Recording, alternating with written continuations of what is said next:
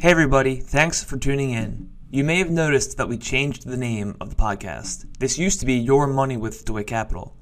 After several months getting this thing off the ground, we took the feedback from our audience and as well as thought about what our goal and mission is for the podcast. We decided to change the name to Invest Smarter and become more focused on providing true value and insight and hope to leave you a smarter investor after every episode. You'll be hearing more from guests, and we'll be more focused on specific topics to help you own your future. Thanks for listening, and we hope you'll enjoy. Welcome to the Invest Smarter podcast, where we'll simplify investing and provide actionable ideas to help you navigate the markets and own your future. From retirement planning strategies in plain English to timeless investing wisdom, we'll cut through the noise and leave you a smarter investor by the end of every show. All content within the podcast is for informational purposes only and should not be relied upon for investment decision making. With the market having hit several new highs this year already, we think a lot of people might be wondering if it's a good time to invest or not, given that the market's at all-time highs and it might be somewhat might feel against common sense to invest right now. So what I would say and what I think we would say is that just thinking about whether or not to invest in the market is at highs kind of means that you are engaging in market timing, thinking about when is the best time. And we know that throughout history that humans are simply not good and have not been good at timing markets. Markets are very complex. There's so many different variables. Every transaction has a seller and buyer, and both are humans or algorithms that are designed by humans, but humans are in control, and humans are emotional and vulnerable to irrational decision making. So with that said, the average equity fund investor, according to Dalbar, underperformed the S&P 500 by 1.31% in 2020. And this is actually really good performance relative to what Dalbar normally gets from their study, where it's normally like 2 or 3%. But what makes up the difference? It's usually emotions and attempting to time the market. Consider these scenarios ranging from 1926 to 2000, where each investor begins with $1,000.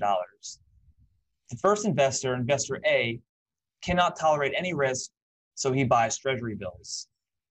At the end of this period, he has $16,644. Sounds like it's a return from $1,000 over a long period of time. The second investor, investor B, has a long time horizon. She likes risk, and she's been told just buy and hold. That's the way to go. So she does that, puts it in the S&P 500, and her end result is $2.5 million. The third investor thinks he's all that and smart, and he wants to try and time the market and do some trading. So the end result for this investor is that he actually ended up not being in the market at all for the 40 best months over this time period. That's 40 months out of 900 months. And what does he end up with? $15,000. So he, after all of the stress and anxiety of trying to time the market, probably gave himself a lot more gray hair than he wanted, ends up with less than the guy who just bought with for no risk treasury bonds. Yes. So that's obviously an extreme example. It's unlikely that if you're trying to time the market, you would miss over that period of time. You'd actually miss the 40 worst months. But it just goes to show that doing more is not always the best approach, or rarely is the best approach, or I would say is not a good approach at all. Yes. So with that said, if you're thinking about investing now, you've got a lot of money and you want to invest and you have cash and you don't know what to do, I would say what you should definitely not do is wait for a correction before you make any moves. I know there's a lot of people, I've talked to a lot of people that think this way, that think this is the best way to go. The market's really hot, wait for it to cool down. So here's another example I wanted to bring to light. Let's say there was an investor who caught wind of the COVID crash or COVID, and he really felt like it was going to create a lot of volatility. So he decided to sell before any of this stuff happened. He sold at the absolute high before the COVID crash. He thinks he's really smart. He actually, I guess he was smart for a little bit. The crash happened really fast and we recovered so fast. And when it was recovering really fast, he felt to himself, this is happening way too fast. I know I need to get back in the market, but let me just wait for a 10% correction. I'm sure a 10% correction will happen. Well, guess what? This investor is still not in the market, and the market is 26% higher than when he smartly, in quotes, sold. And it almost corrected. I had to make sure I was right. It almost corrected 10%, not quite. It didn't hit 10%, but right. He has now, the market went up 26% from when he sold and so he's missed out on one of the most remarkable bull runs in history. And so what's he going to do now? Is he going to keep waiting for a 10% correction? By the time there's a 10% correction from this level, it's still not to where it was before. So it just goes to show you that even when you did a move that felt smart in the short term, unless you really know how to get back in and you were able to buy when everyone else is selling, which is really hard to do. Yes. It's hard to buy when everyone else is selling. It's hard to buy when everyone is fearful. So it just is another sort of point that doing nothing and just buying and holding and sticking to your plan is the way to go. I saw research from JP Morgan that actually shows that investing at all-time highs produces higher average returns over the next 1, 3, and 5 years as compared to investing on any random day. And I will post that chart in the show notes. So investing is not about timing the market, but rather time in the market. And your decisions ought to be based on your time horizon and not short-term fluctuations in the market. So with that, what I'm saying is if you have 30 years, your timing is not that important. Right. If you have 5 years, then you should be making sure that what you're buying is appropriate for your time horizon. So you wouldn't buy just pure stocks if you had only 5 years, because over 5 years, no one knows what's going to happen. So I think let's back up that notion with like a sports analogy. So if you look at the U.S. stock market like an at-bat in baseball, right? As we all know, and a batting average is the percentage of time you hit the ball and reach a base. So if you look at it from a batting average perspective on the stock market, it can be viewed as how often you earn a monetary gain. And let's call it every calendar year, right? To make it simplistic. So if you look at the last 93 years or so, I was looking at some data the other day, stocks have made gains 66% of the time on a calendar year basis. So over 93 years, 2/3 of the time, the market makes money when you come to settle the chips at the end of the year. In the years that stocks have reported an increase or a gain, 87% of those times, the historical return was greater than 5%, right? So what does that mean, right? So the broad equity market in the US tends to move higher over a long period of time, but also at a generally, reasonable rate of return when you compare it to, call it the generally accepted required rates of withdrawal, right? Either 3, 4, 5%, depending upon when you retire. So you're getting this adequate return over a long period of time, where the odds are completely in favor that the trend will continue on an upward basis over a long period of time. Yeah, and research from BlackRock, this is right along with what you're saying. It shows that the longer you're in the market, the chances of you losing money decreases significantly. And it's fascinating. Like you said, on average, it's 2/3 of the time on any given year, market is higher. Well, even if you wanted to do a pure gamble, even if you just wanted to invest for 1 month, there's a 62% chance of a positive return. So that's better than betting black or red in roulette. So, but the point here is that if you're in the market for 15 years, you have a 99.8% chance of having a positive return, which is essentially 100% chance. So with all of this said, I still think there's the emotional pull of feeling like it's the wrong thing to do is still really, really strong. So it's hard to combat that. Even when you're faced with all of this data that shows that it's the wrong thing to do, we're still humans and we have emotions. And even though we know that, it can still be extremely, extremely challenging. I know this personally from experience. You know, I've certainly in my previous days of trying to do all this timing stuff, I've learned lots of lessons. So what are some things that investors can do to combat this? So one would be dollar cost averaging. So the notion behind that is on a fairly consistent basis, you're allocating more capital towards your investment accounts.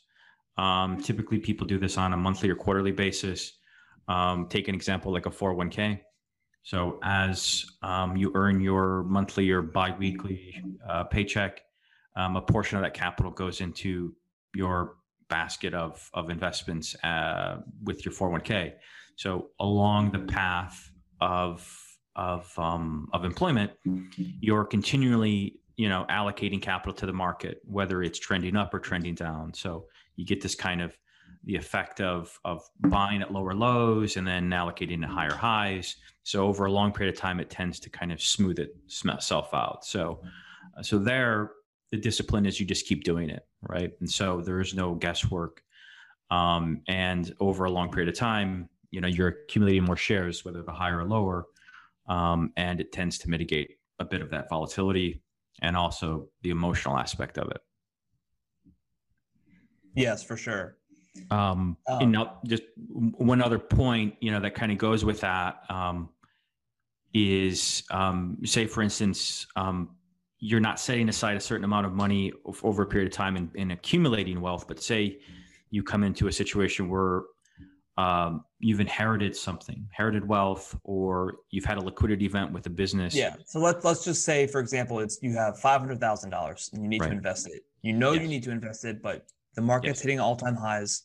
So what's an option? Yes. That we've seen be successful. Yes. So I think kind of a derivative of the dollar cost, right? I look at dollar cost as like you're going to keep funding this account or these accounts in perpetuity. So if you were to look at, say, a large sum of capital coming in where you have to now deploy it, if you still were uncomfortable with where things were at, and you can't get yourself to blindly invest in your investment account or through funds, I would say the second best thing to do there would be to do it in piecemeal, or what we call tranches. So set up a discipline where you're going to say, you know what, I want to fully invest, but I'm going to give myself 6 months to do so, right? And so every month you systematically take the amount of capital you have. You can even do it if you're retired, you roll over a 401k to a rollover IRA, right? So now you have to deploy that into new funds. You could do that if you weren't willing to do that all in one shot. You could do that over several quarters, several months, but map it out. Have a discipline where, the last of the month or the quarter, you're systematically allocating to those funds. So that way, it's not like the dollar cost averaging in perpetuity where you keep continuing. There's a finite amount you have to allocate, and then you're kind of done with it, more or less, right? So that's just kind of a derivative of the dollar cost. Yeah, and I think that can be very helpful on the peace of mind, because if you do nothing, right, you're waiting for the pullback. Yes. And the market goes higher, you get the very overwhelming feeling. We've probably all felt it at one point or another, of fear of missing out, where then you might be tempted to start chasing, and then you're going against your original plan, and then you just you're in a mess, and you really, then if you go in after the market's gone up because you're out of fear of missing out, and then the market goes down, you're going to be feeling like you made a mistake, and you're going to probably make some decisions you may end up regretting. It's this term like entry point risk, or like entry point risk goes both ways, right? So if you're entering into a period of time where then it tends to go the other way, the risk is that it goes down, or the risk is if you don't allocate enough, it goes up too much, right? So you're just trying to say, how do I mitigate that risk the best I can without having to make a call as to when to invest?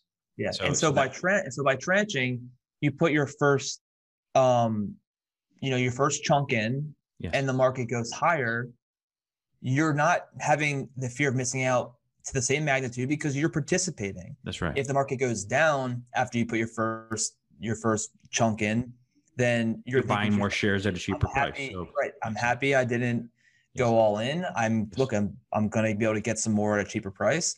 I think the most important thing is to just stick to the plan and just really be wary and remember the facts, remember the long-term plan, and remember to stick to your plan. Yes.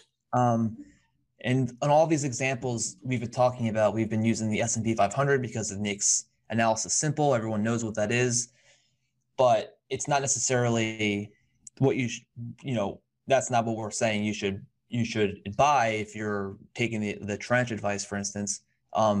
It's really important to diversify as well. So you diversify across different size of stocks. S&P 500 is large cap. You should diversify across mid cap, small cap, value. There's international, fixed income, real estate, even outside of tradable securities. You should just diversify across all sorts of different asset classes. And one reason is that it really is important is because while everyone is saying how U.S. stocks seem so expensive, well, international stocks on apples to apples comparison, like on a PE comparison, are trading at far more still higher than their long-term historical average, but far more modestly than U.S. stocks. So you're getting diversification across different levels of valuation as well as different geography. Yes, I think the methodology we've laid out is how you would approach investing or allocating, right? Which is either dollar cost or put it in pieces or tranches, whatever you're going to call it, and then once you're ready to deploy it, a very sensible approach is to deploy it in a diversified manner. That way, you're not taking a specific directional call on large cap US or small cap international or emerging or treasuries or whatever, broad basket, diversified portfolio, allocated over time, would be a very sensible approach, to mitigating a lot of these fears or, cause for anxiety. Yeah, for sure. And I would also like to point out that even if you have a really long-term time horizon and the technical answer that you should be in mostly equities where it's more volatile, but you're going to get that long-term growth. If you are honest with yourself and say the volatility is still not for me, then don't force yourself into what is the technically correct answer all the time. If you're going to be in a situation where the volatility pulls you to watching too much, wanting to make decisions, creating stress in your life, don't do that. Go with the allocation that, and it would be best to definitely consult with someone, a professional, to help you through this, but go with what will enable you to have peace of mind throughout the journey, because there's just no point in giving yourself the added stress and anxiety of volatility if it's not for you. Yes. The great part about investing is that there are so many different flavors to investing, asset classes and styles and geographies, that you can really build something that fits your temperament. Right. And I think that's kind of what you're saying, that you're alluding to is you have to find an allocation that's going to allow you to hit your goals. But also you can do it in such a way because of the options you have. And there've never been more options in modern history, for sure. I mean, the history of the market, I would say, to invest. You can do it in a way where, it fits your temperament. Yeah, no doubt. All right. We do hope that this was helpful, and we hope you enjoy the new focus of our podcast. And we look forward to talking to you again. Email us at investsmarterpod@gmail.com with questions to be highlighted on the show. Thanks for listening, and keep investing smarter.